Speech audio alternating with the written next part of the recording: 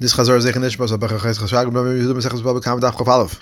Rabbi Zavda asked Mori Bar Mar to ask Rav Huna whether one who lives in another person's chasr without the knowledge of the owner, does he have to pay rent? Before being able to ask him, Rav Huna passed away. However, Rabbi, the son of Rav Huna, said that his father said in the name of Rav that he does not have to pay rent. He said that his father also said if someone rents a house from Reuven, he has to pay the rent to Shimon. Why would he pay rent to Shimon?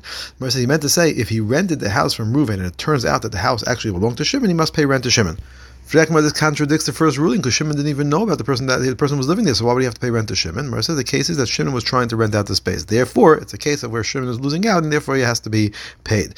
Chia bar Ova in the name of Rav said, one who lives in another person's chutzner without the owner's knowledge does not have to pay rent. Also, if someone rents a house from the town, he has to pay rent to the owners. Why would he have to pay rent to the owners? Mar says he meant to say if he rented the house from the town and it turns out that the house is actually owned by certain people, he has to pay rent to those people. Again, this contradicts the first ruling because the owner didn't know about the person living there, so why should he have to pay rent? Mar says the case is that the owners were trying to rent out the space, therefore it's a case of where they are losing out, and therefore they have to be paid. Rav Schoyer in the name of Rav Huna in the name of Rav said that the person who lives in the chutz of another without his knowledge does not need to pay rent because he saves it from the shadim that attack empty houses. Rav Yosef said he does not have to pay because he maintains the house while he is there. The difference between the two reasons would be where the owner is using the house to store things, the shadim won't come, but the maintenance is not being done either. A person, Zakmar, built a mansion on a garbage dump owned by orphans. Rav Nachman took the mansion from the man until he paid the orphans for the use of the property. He said the person has to pay because the orphans had been renting out the land for a small amount of money and it wasn't actually totally useless. The Mishnah said, Rav said the Mishnah means that if the animal turns its head to the side of the Rishus HaRabim and eats produce from the side, the owner will have to pay for the damage. Shmuel said that even in this case, the owner would be potter because it's a regular case of shein in the Rishus HaRabim. According to Shmuel, what is the case of where the owner is chayav for the animal eating on the side of the street, like the Mishnah says? Mar says where the animal walked away from the middle and went to the side of the street and ate there. Rav Nachman asked, the Mishnah says that if the animal ate from the opening of the shop, the owner's animal pays for the benefit, not for the damage. Now, this is clearly a case where the animal turned its head, and yet we see he only pays for the benefit. He himself answered, the case is where the store was at a corner and it jutted out into Rishus HaRabim, so the animal was able to eat without having to turn its head.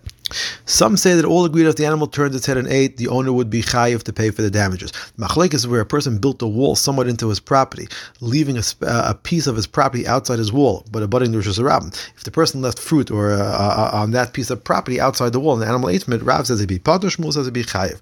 Should we say that they would also argue regarding a bar left in a person's rishus, and Rav, who says that the animal will be pater when he ate from the area, because showing that he holds it to be a Rishus HaRabim, would say they'd be chayiv for this bar, and Shmuel says that the animal will be chayiv when he ate, would hold that the person will be pater from bar, because it's in Rishus HaYachid.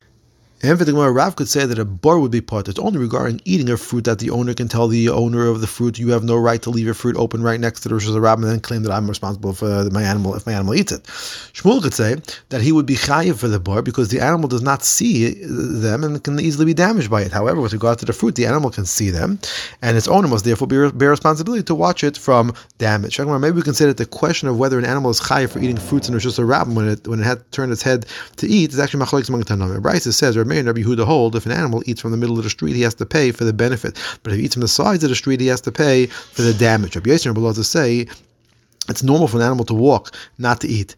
Now, what's meant by this last statement? Maybe we can say that they're arguing regarding an animal that turned its head to eat. The Kamma holds that he would only pay for the benefit. Rabbi Yosef would hold that he's chayiv for damages. Mar says no, they don't argue in that machlekes. They argue in whether the pasuk that requires a bir b'stei acher for shein to be chayiv comes to exclude the Rishus HaRabim, or does it come to exclude the Rishus HaMazik? How can we even think that a mazik will be chayiv for shein in his own property? You can tell the nizik, why are your fruits in my property? Mar said we can say that the machlekes among the Tanaim is the halacha of Ilfa and Rabbi Yeshaya, where the animal ate off the back of another animal in the Rishus HaRabim, and whether that's considered to be the rishus of the nizik or not. Zok the Mishnah, if a dog or a goat jumped off a roof and broke him that they landed on, they have to pay full damages because they're mu'ud to jump, and it's therefore like a tolda of regal. The dog took a cookie which still had a coal attached to it and ate the cookie near a stack of produce and left the coal there, which caused the stack to catch on fire and burn. The owner has to pay full damages for the cookie and a chatzi nezek for the stack of produce. Zok the Gemara, the Mishnah seems to say that he's chayiv for the broken kelim only because the animal jumped off the roof. This suggests if the animal fell off the roof and broke the kelim, the owner would be potter. We see that this time holds that if something began with negligence and ended up being an oinus, the person would be potter. In fact, the Brisa clearly says that if the animal fell off, the owner would be potter. In fact, whether a person who did something that began with negligence and ended with oinus is chayiv, is actually machlokes. How would the view that says that the person is chayiv understand our mission in the brisa? He'll say that the case is that the kalim were against the wall, so that if the animal would have jumped, he would not have landed on the kalim. Therefore, it's not even considered to be a case of initial negligence. Mar Zvid, in the name of Rava, said there are times when the owner would be chayiv even if the animal fell. For example, if the wall was a narrow wall, and so the owner should have realized that the animal would fall. Talking about brisa says if a dog or goat jumped and broke a keli, if they jumped to a higher place, then they're pater. If they jump to a lower place, they're chayiv. If a person or a chicken jumped and broke a keli, they're chayiv whether they jump to a lower place or to a higher place. In fact, another brayse says that a dog and goat are pater when they jump to a lower place or to a higher place. Papa said the brayse is discussing where the animal jumped down in an abnormal way. The dog jumped the entire distance and the goat scrambled down and then jumped at the end, which usually the other way around. The dog is the one who usually scrambles down and the goat is the one that usually makes a big jump. If so, why are they pater? There should be a total of Karen. The Gemara says the brayse means that they're pater from paying nezek shalom, but of course they would be chayiv because it is a toda of Karen.